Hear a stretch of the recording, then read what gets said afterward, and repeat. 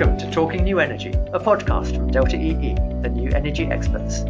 We'll be talking about how the energy transition is developing across Europe, with guests who are working at the leading edge of this transition.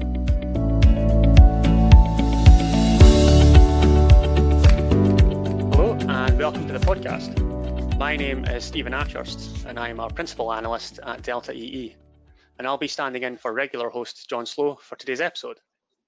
The topic we will be discussing today is the use of fuel cells for stationary power generation. This is a market that Delta EE has been involved in for a long time. And I know that from discussing with John that prior to the podcast, that in the early years of his career in the energy sector, back in the second half of the 90s, fuel cells were red hot, as he described it. Money flowed into the sector and some promised fuel cells in every home. Over the last 20 years, fuel cells have certainly made progress, but nothing like the progress that some may have thought. And maybe we shouldn't be surprised. New energy conversion hardware typically has a long commercialization time in the energy sector, be it the steam engine, fuel cells, gas turbines, or even photovoltaics. So today, I'm joined by two people who have worked in the fuel cell sector for many years to explore where fuel cells are at today, what's been learned over the last 20 years or so, and to discuss what the future holds for fuel cells. What will their role be in the energy transition? So let me introduce my guests. First up, Alexander Doinsteiner, who leads on fuel cells at Viessmann, one of Europe's biggest heating appliance manufacturers. Hi, Alexander. Hi, Stephen. Hi. Alexander, can you give us a quick overview of your work with fuel cells and your role at Viessmann today? Yes, sure. First of all, thank you very much for having the opportunity today to speak about fuel cells, because you said it already.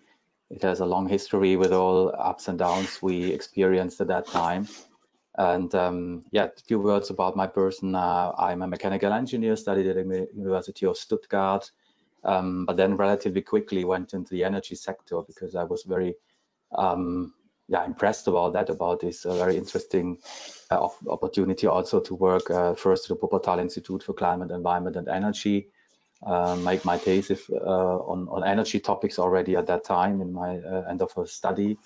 In 2002, I joined Weiland, which I immediately started with joining the fuel cell team. And for more than 17 years, I was responsible for all the topics around market, product management, funding acquisition, for example. I was more than 10 years one of the people worked for the German initiative fuel cell, but also on European level, Michael CGP, the coordinator for fuel cells at that level, at the new industry group at that time, now Hydrogen Europe. Set up Enefield PACE, also the German funding project. So a lot of things with fuel cells. And after 17 years at one and the same company, I decided to leave Weiland in September last year. And since mid of October last year, I'm product line owner for fuel cells at Viessmann, which I'm very happy with, because Viessmann is a very interesting company on the one side in a very impressive transition phase at the moment. We're also one of the leading companies in that field, and also very happy to follow up fuel cells in my responsibility with a great team there. So really happy to be there now. So completely end-to-end responsibility for the setup of roadmaps together with the markets and everything which is needed. Absolutely. Okay? Well, thanks very much. Yeah. Question. A wealth of experience there, so fantastic to have you join. And similarly, my second guest is Mark Selby, CTO at fuel cell company Ceres Power. Hello, Mark. Good afternoon. So Mark, you've been at Ceres for 14 years now. Can you tell us a bit about the company, how it's changed in your time there, and also what your role focuses on? Yeah, thanks, Stephen. So I think CTOs can be lots of different things, but my view of my role is I sit on the roundabout between customers, investors, the technology community, and policymakers and people like Delta to help understand A, what the innovation journey is, and B, what the role these technologies can play in the energy transition. So that's really how I think about the role of CTO in Ceres Power today. I guess if you want me to tell you a little bit about the background to Ceres Power over the last sort of decade and a half, in some ways, I think you can step back and look about the clean technology space in general. I think it's very much a game of two halves. I think as John was saying, at the end of the 90s, early 2000s, this sector was red hot. But I would very much describe that period as a technology push period, and I think we've changed into very much a market pull. And I guess practically, what are the things that I look at that really illustrate that?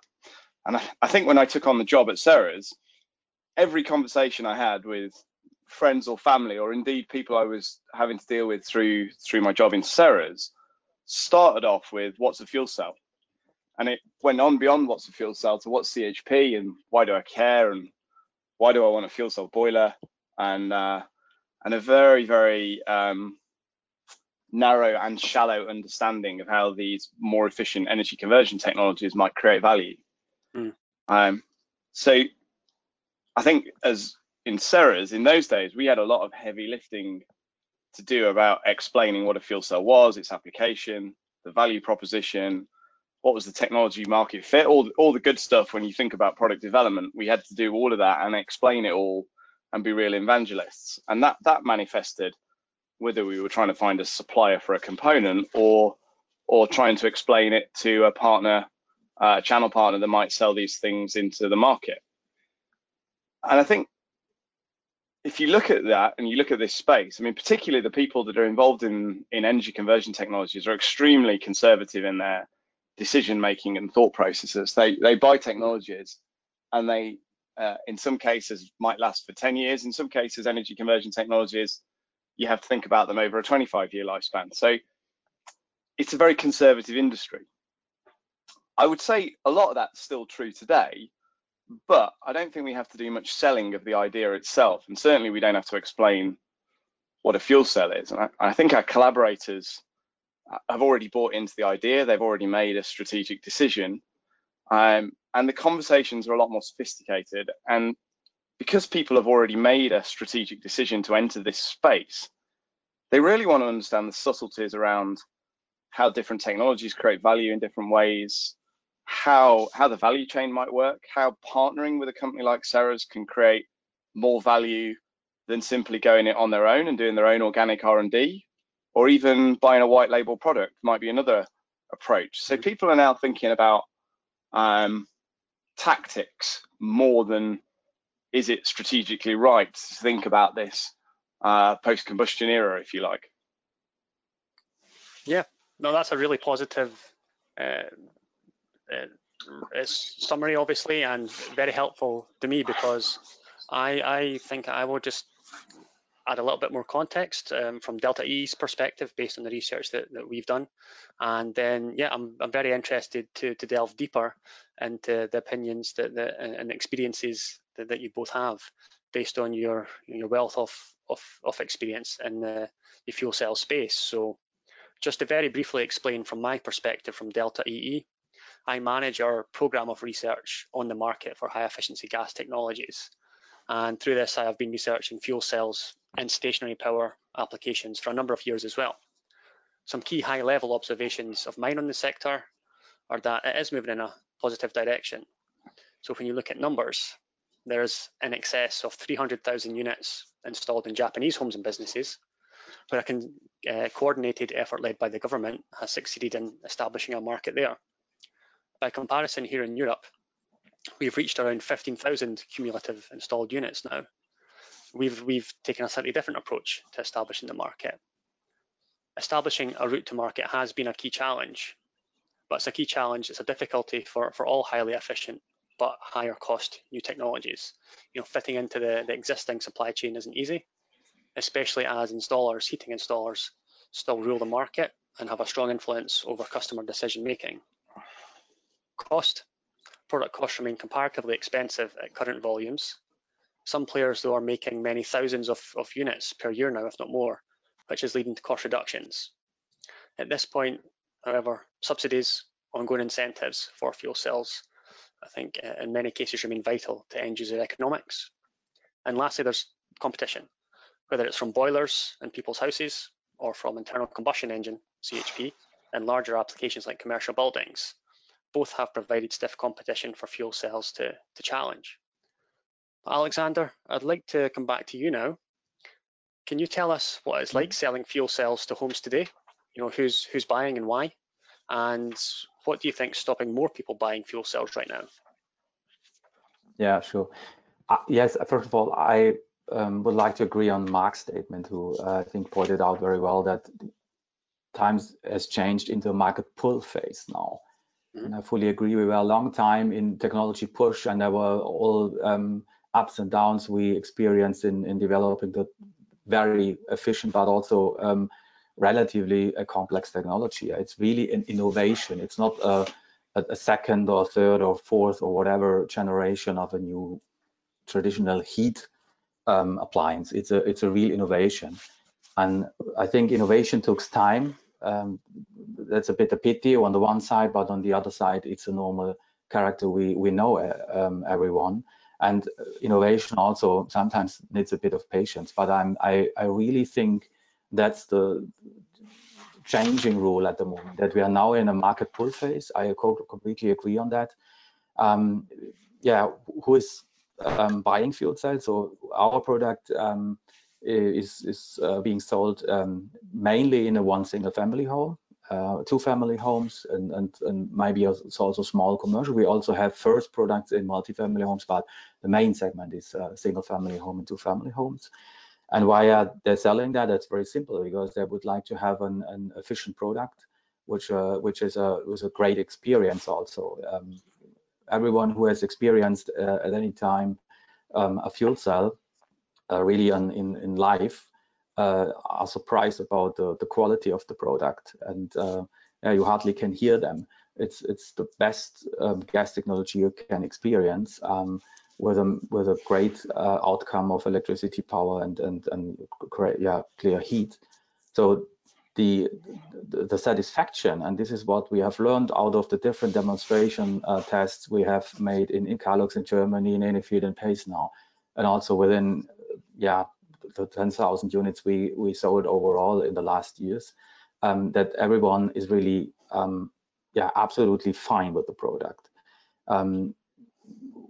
Normal and typical is also, we know that in a learning curve, the technology is compared to Japan. You mentioned quite right that in Japan also the Japanese government has chosen a completely other approach. From my point of view, Japanese has chosen, this is a product and we would like to innovate them. So there was a great stimulation of the market, whereas in Europe and also in Germany, where we have our base and European market, I think we have a bit of a different approach. That means that we develop technologies, that's very good, and then it's more or less up to the industry to innovate them into the market. And that's the challenge we have. But on the other side, we have started with great funding programs like in Germany, the KfW 433 program. We have in others in UK and Belgium and so on. We have PACE. And what Mark already said, I can only repeat that. We are now in a market pull phase now. And we see already now, even with the relatively low numbers of the 15K units you mentioned, that we see drop down of costs and also in a logical consequence drop down of prices. So that's the main challenge from my point of view at the moment. We need to go forward. We just started a network of European scale-up of micro CHP fuel cells, which is open to every customer and every manufacturer and every association. So this will be one of the activities we will drive forward. But this needs to be done in the next period of time. And also what Mark said previously, we can also experience that a lot of more customers, even also big installers and also quite someone who said never build in a fuel cell, come to us and ask for the fuel cell. So I'm very optimistic about the future, but I know also from the history and everyone who has made innovation, it needs time. We have to go the next step, and I'm very sure that this will be a success story afterwards. Okay, great. Well, probably we'll come back and touch a little bit more on some of the points you referenced there, Alexander. I would particularly be interested in things like costs and just the future view for the products, and just how much more refined they can get. And I guess just to summarize, yes, from Viessmann's perspective, you build and sell the appliance with the Viessmann brand through your sales network and through your partners. Mark, the Ceres strategy is a little bit different. So you're now focused on the core technology, and you supply this to your partners in different ways. So question to you: how important still is residential combined heat and power applications for you compared to the other applications you're involved in? And of those applications, which ones are you most excited by? Yeah, good question. I mean, as a father, that's a bit like someone asking me who my favorite child is. I think if you step back, I think if you look at CHP in the 90s and 2000s, one of the reasons it was so hot and so much money flowed into that space was, in terms of application and its impact, it's a real moonshot technology opportunity. It's really hard, but it does create enormous amounts of value in the energy system. I mean, I think recent analysis from Imperial, from a guy called Goran Strabak, shows deploying fuel cells in the energy system, even on natural gas, on this decarbonisation journey, is worth billions of annual recurring savings, just in terms of enabling the transition, dealing with the cost of intermittency, deferring reinforcement to enable more renewables. So that massively distributed energy system is hugely valuable. But I think, if not being entirely serious for a minute, I think consumers are a really hard market to sell into. Consumers want appliances to be free, invisible, last forever, and it's that sort of market is really challenging, especially when you look at things like the paybacks of these technologies in the early stages. So it's great that Alexander is finding a market of single family and multiple families. I think one of the things we're seeing, which is sitting alongside that, is a move to slightly larger technologies. I mean, we launched our first technology that you can actually buy through a company called Mura in Japan last year. And they're selling in low commercial scale. So a few kilowatts in cafes, 7-Eleven shops, hotels, places that have high heat and power demand, where there is a much simpler business case, but also where the people buying that asset are much more used to understanding how to amortize the cost of a technology choice over a number of years. They're much more used to costing in service level agreements. So I think it is, for me, the next stage of really rapid growth in this sector will be in that small commercial stage. I still think domestic micro CHP is a massive opportunity, but I also think it's the hardest product development challenge, and it's really heartening to hear Viessmann's confidence and progress in that space. I think Ceres continued to work on that for a long time, and we still have partners looking at that sector. Whilst we were still focusing on that sector as a product company, we did a lot of work to really hone the technology and work out what were the market challenges for this technology. And that led to a point where we felt we had a really differentiated technology that was very broadly applicable. And as you said, we changed our business model from one of a product company, little company in Ceres trying to compete with the likes of Viessmann, to a licensing company, where a little product technology company in Ceres, in Sussex, could license our technology to a Viessmann, or indeed to partners like Bosch and Weichai and Doosan, as we're doing today. And that means a few things. One, we've got a big brother that can help us on that journey. And as part of deploying this really important technology at pace and scale, it means that people who are world-class at doing product development are doing the product development, and people like Ceres, who are world-class at doing the technology development and the material science, are doing what they're good at as well. So when you think about this as an ecosystem, I think the change in business model for Ceres was about allowing everyone to do what they're really good at in order to get that pace and scale that this industry needs to meet all of its market requirements, particularly cost. Yeah, no, I would say a useful analogy, even though it might not be exactly bang on, is like the Intel Inside idea, where you supply the heart of the Spot on. system to your integrator, who builds and then sells the appliance to the end customer. Yeah, I mean, I think that is a good analogy. We talk around Ceres Inside as a concept. I think the people who we most model our business model on is ARM, who people might recognise as originally a Cambridge-based technology licensing company. But if you've got pretty much any mobile phone, whether it's an ARM, whether it's an iPhone or a Samsung or Huawei, chances are it's got some ARM intellectual property in, and they've licensed it out. I think at one point in the early 2000s, they had a 95% market share in the smartphone market. And that sort of ability as a licensor of technology means that you can access a much broader pool of world-class product development partners. Absolutely. But I was going to ask you both a little bit more on how you would characterize the technology, but I think that's been quite clear based on what you've said to this point with regards to the customer feedback on the quality.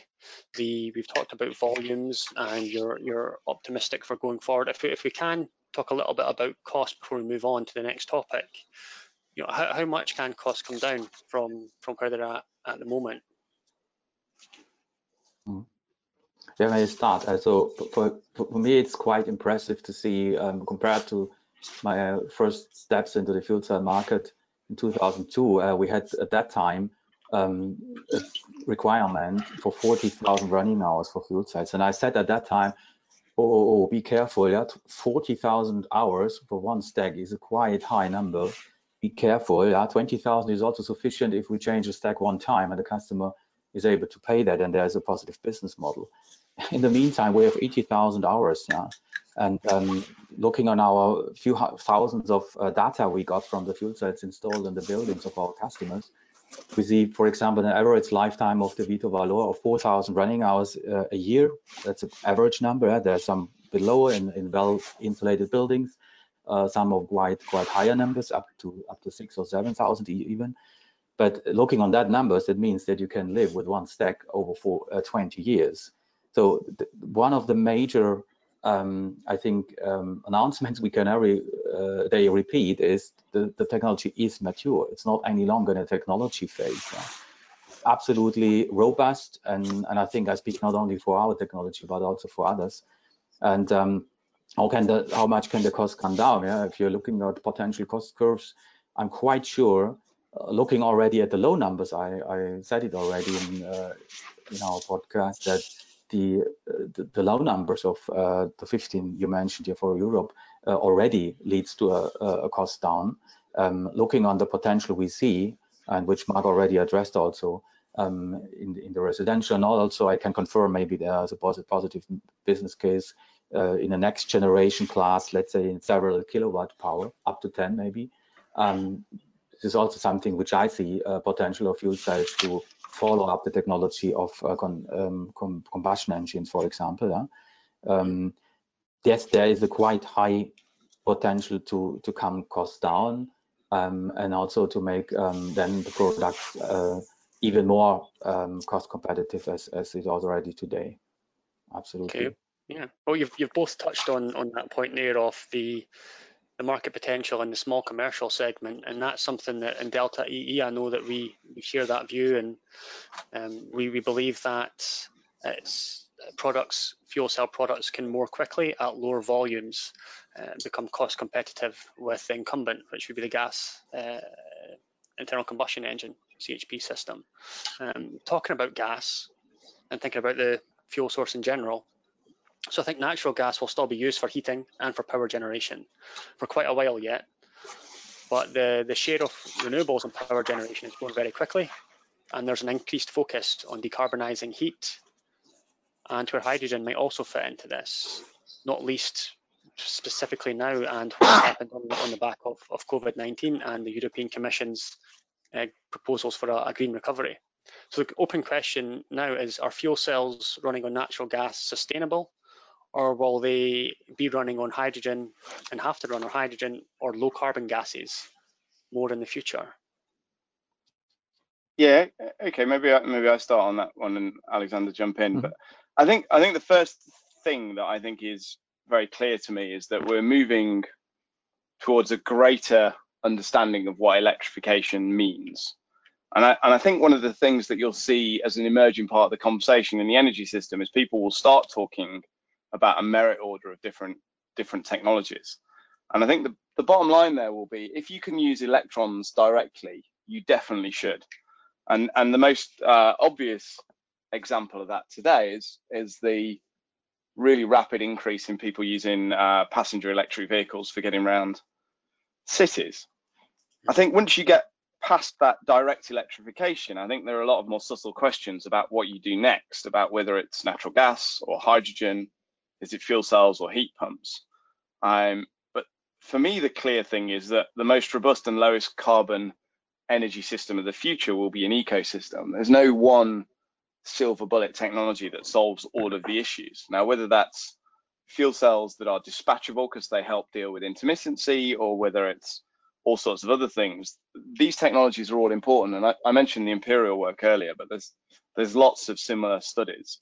I think the simple answer is yes. I think in practice, a dispatchable distributed generation on any form of gas, hydrogen or natural gas, enables a more intermittent, renewable heavy grid in a cost competitive way compared to grid scale batteries. So it's definitely going to be part of the journey, and all of those technologies are going to play a part. I think when you talk about hydrogen specifically, I think particularly for domestic properties and particularly for heat, I think people are going to do some very large experiments on that, but I think there's still a lot of questions to answer about the whole value chain. I think there is a lot to run in this story. I think the most important question will be, green hydrogen will be a growing commodity, but in the early phases, it's going to be relatively rare at the right price. So the question will be, if I can make green hydrogen, what's the most valuable thing I can do with it? And burning it in homes might not be the top of the list. Yeah, very good points there, Mark and Alexander. Yeah, would you mind perhaps a brief addition to the points raised by Mark there? Sure, in general, I fully agree. So I remember at the lunch debate we had several years ago at the European Union, and they are also raising the question, why should we fund and support a fossil fuel cell, based on natural gas? And I said, look, within a few days, we exchange your old boiler into a fuel cell. And within that few days after that, you have 30 to at least 50% of CO2 savings within that 3 days. And then let's start the other ways up to 95, whatever we want to reach and have to reach according to Paris Agreement and whatever we have signed within the climate change. So there is no digital transversation from a fossil fuel landscape in the gas market today to a fully renewable one. It's a step by step. And I fully agree, this is already a clean technology. Yes, the answer is also for me, not surprisingly, this is a sustainable product. And this is a quite huge also potential for the future if we would have then, but that's not, I think, not a task for Fissmann for that, to provide hydrogen in the natural gas, because we are preparing for that. We are working on different demonstration projects and also R&D projects to make, let's say, as well condensing barrels, also fuel cells fit for the future, also using hydrogen, then based on a more and more renewable energy mix. But the answer is absolutely yes. Let's transfer that, make the first step. Even based on natural gas, it's a quite high and substantial saving of CO2. Absolutely. That's right. I think the thing that's worth adding to that is, and I completely agree with all this, but in some ways, it's not surprising you've got two fuel cell guys who are violently agreeing. I guess listeners to this might be a little bit worried that there's some bias. So what proof point would you look or you'll point your listeners to. And I think one of the key things in this, fuel cells are a real no regrets technology. They work on the energy vectors like natural gas that are here today. You roll forward 10 years, and if the hydrogen experiment really does succeed, and I really hope it does, these technologies are also ready. A product with our technology in today running on hydrogen might be 40% cheaper than one running on natural gas. And we've got products that work like that running today in Horsham. So there is a real no regrets aspect to this. And if you're looking for a proof point beyond what people like Alexander and I say, who are understandably evangelical around this stuff, look at the real hard corporate decisions that are being made.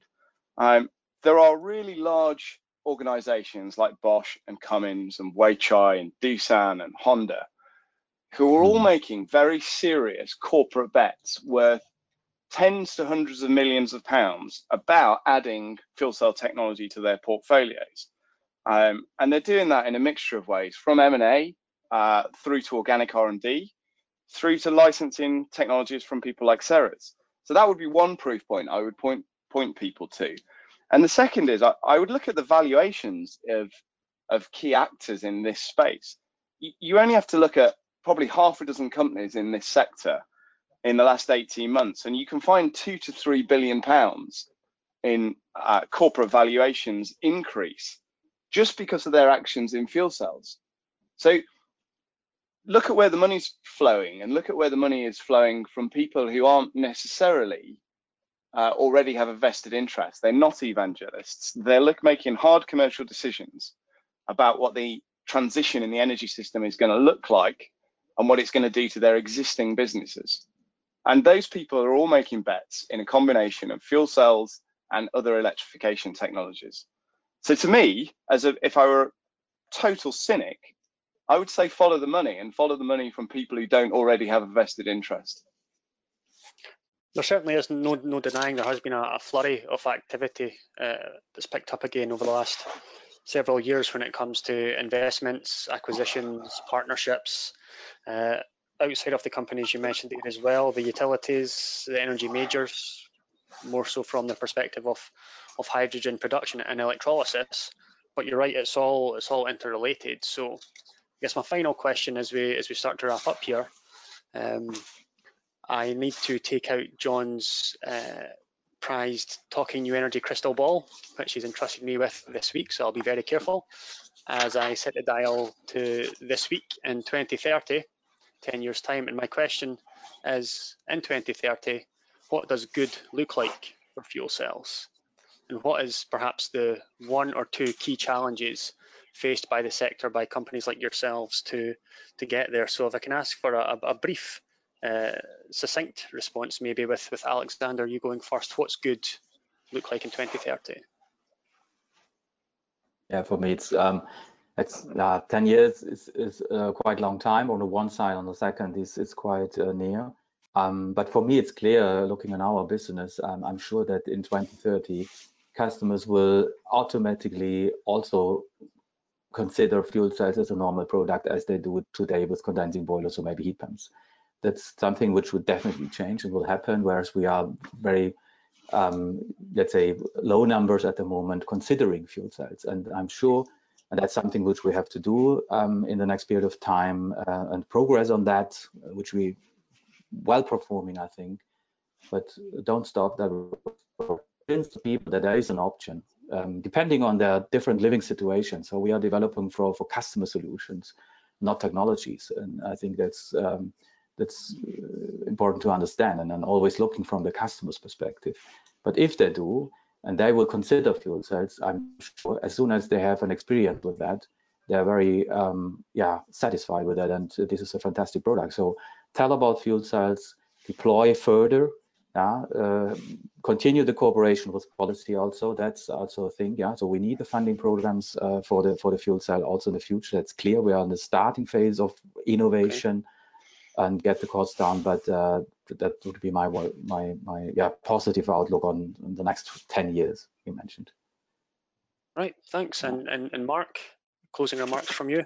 Yeah, I guess I think it's similar. I mean, for me, success looks like in this space. I mean, I'm a technologist more than a product developer in some ways. So for me, success looks like we stop talking about these things as in competition with each other. And we start talking about what's the new age, and we start talking about the age of electrochemistry. We start thinking about the post-combustion era. I want people to be looking at the idea of burning stuff and thinking that's crazy. And I think real recognition was when everyone on the street knows what a fuel cell is. At the same sort of level, they know what a battery or an engine is. Not everyone knows what the Carnot cycle is or how a combustion engine works, but everyone knows what an engine is or a battery. And I think for me, that is, we have got this technology to the right position in the debate about the energy transition. And that transition for me is not about startups like Ceres or small companies pushing technology. It is about when all of the major energy system corporates have a position in this space. And that's, for me, is what success looks like. Excellent. Well, yeah, I think if I was to very quickly summarize both your perspectives there, I think this coming decade that we've just entered into is crucial, perhaps the most crucial decade yet in terms of establishing a longer term future role for fuel cells in the wider energy system. I think there are some compelling arguments for it. I can see why there's some challenges against it as well. But it's a market that we'll continue to follow very closely, and we'll look with interest for announcements and developments from your companies and others over the coming years. So all that remains for me to do is to thank you both very much for a really interesting discussion and for taking the time to share your thoughts on the podcast today. If listeners have any questions or would like to follow up about the points raised in this episode, you can do that in the usual way. Just send us an email to info@delta-ee.com and we'll pick that up and action accordingly. And thanks for listening. If you're as passionate about the energy transition as we are, then please keep in touch. You can follow us and me on Twitter, LinkedIn, or subscribe to the podcasts on your chosen podcast platform. If you like the podcast and like sharing, then please do rate us. And to listen to archived episodes, to read transcripts, and to see the latest Delta EE insights, then please visit www.delta-ee.com.